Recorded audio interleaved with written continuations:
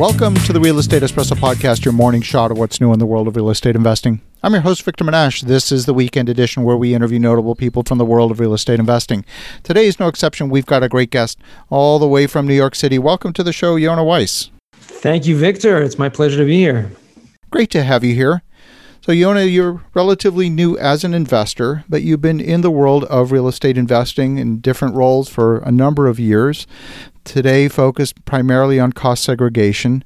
Why don't you give us a little bit of your backstory and how you got to this point in your journey?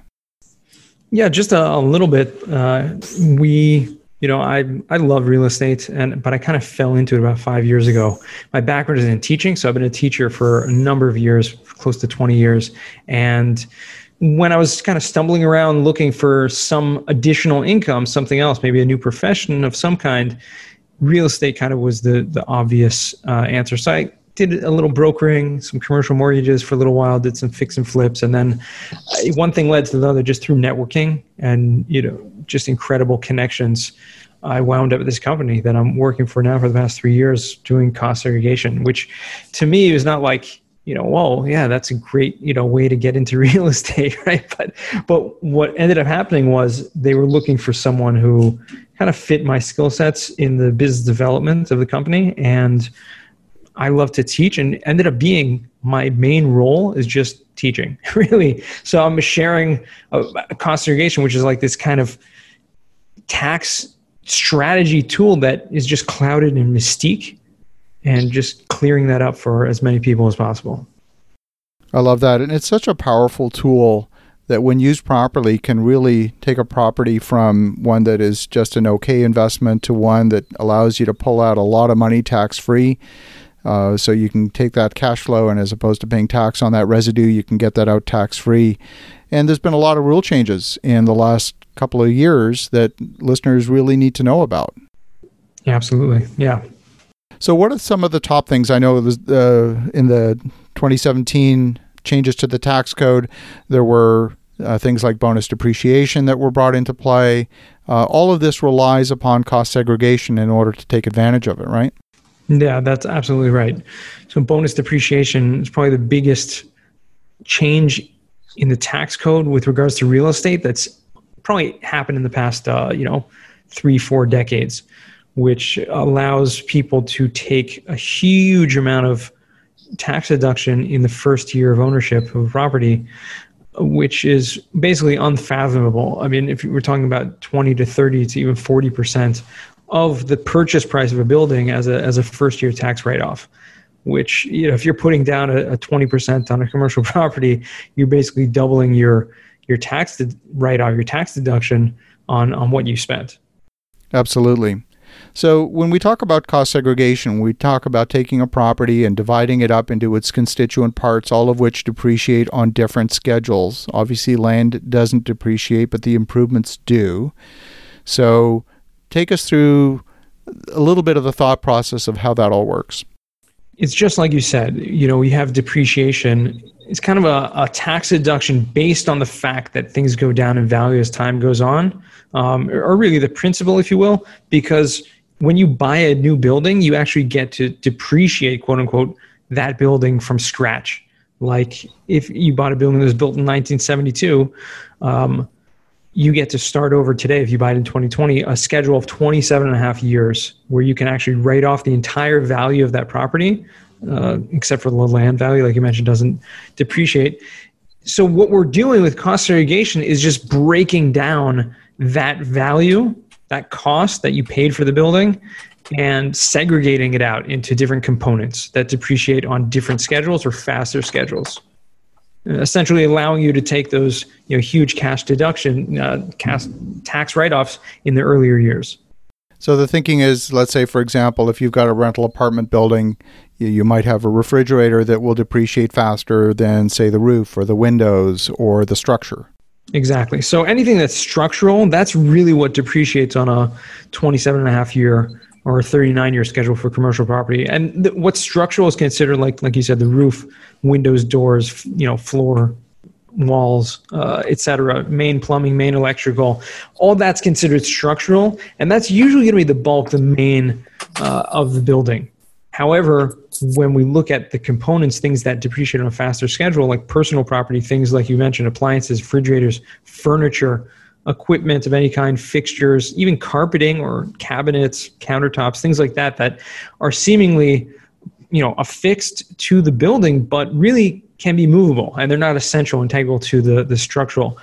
All of that stuff depreciates on a 5-year schedule, which means cost segregation comes into play. Have an engineer identify the what's in there, what's in the building, what all these different components are, find the value of them, and then take the tax write-off of those values at that faster rate. Is there a property that, obviously doing a cost segregation study involves an outlay of money, you're hiring consultants, you're doing a bunch of work. Is there a property that's too small to warrant a cost segregation study? I think there is, since it's a percentage of tax deduction of the property value, it really has to do more with the value or the purchase price more than the type of property. There are certain types of property, however, that may have less of those. So to answer that question, perhaps a warehouse would have much lesser benefit in the cost segregation because there's really little there, little that exists in the property besides for the actual, walls and windows and et cetera.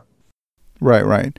So something like that, or if you were buying a little, single-story bungalow that, for $80,000 in the Midwest, that might not warrant a cost segregation study. But if you have a multifamily building or anything like that, you're probably in the territory where it would be worth doing. Yeah, exactly. And just to reiterate the price point, since it's really a percentage of the tax savings of that purchase price, I rarely recommend doing it on any property purchase for under $500,000. You can get benefit there, but when you start adding up what the tax benefit is, let's say it's a 20% of that purchase price, or that basis, which is the purchase price minus the land, you're getting into the difference between the fees for conducting the study and the actual after-tax benefit is going to be minimal. So not usually worthwhile. But any property larger than that, it's pretty much a no-brainer. I mean, there's so much tax benefit involved. It makes more sense, and it's just multiplied by the value. If you have a $10 million, $20 million building, it's just ridiculous millions of dollars of tax benefit. I love that. So what typically is the timeline for doing a cost segregation study? Is this something that's done in a matter of weeks, or is it a bit of a longer process?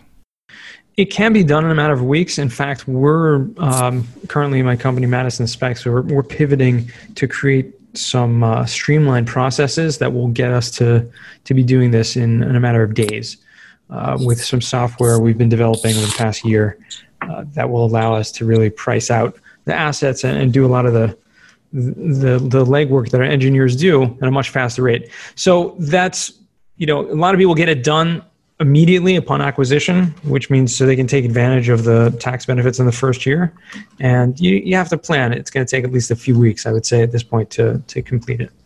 Now, some properties, you purchase the land outright. In other cases, there's a ground lease. Is there any restriction on doing a cost seg study if you've got a ground lease?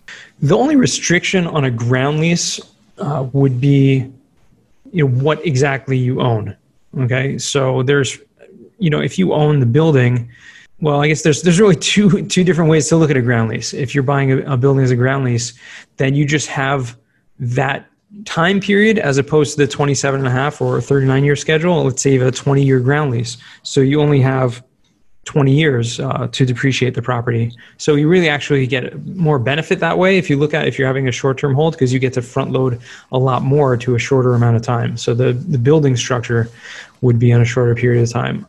That's the only difference. However, if you're looking from the other direction, if you buy, let's say, a shopping center with a ground lease, but you don't actually own the building, you just own the land.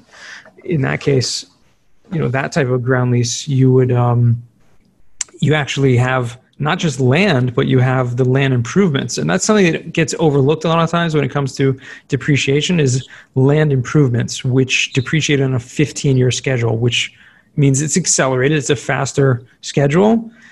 Cost segregation can help with that. And the bonus depreciation you mentioned earlier allows you to take the entire amount of that in the first year as a tax deduction. So land improvements would be like landscaping or concrete, pavement, fencing, retaining walls, anything outside of the building, anything outside of the property. So like in a shopping center, you have a huge parking lot or, huge signage and things like that. All those things, the value of that is a large amount, can be depreciated faster. I love it. Well, Yonah, if folks want to get in touch, if they want to learn more, what's the best way? Best way to find me is actually on LinkedIn. I'm very, very active on that platform, or you can go to yonahweiss.com and look me up over there. Well, definitely reach out to Yonah. That's Yonah Weiss, YONAHWEISS.com. So definitely reach out to Yonah there or on LinkedIn. And thanks for sharing your thoughts with us today. And for the listeners at home, have an awesome rest of your weekend. Go make some great things happen. And we'll talk to you again tomorrow.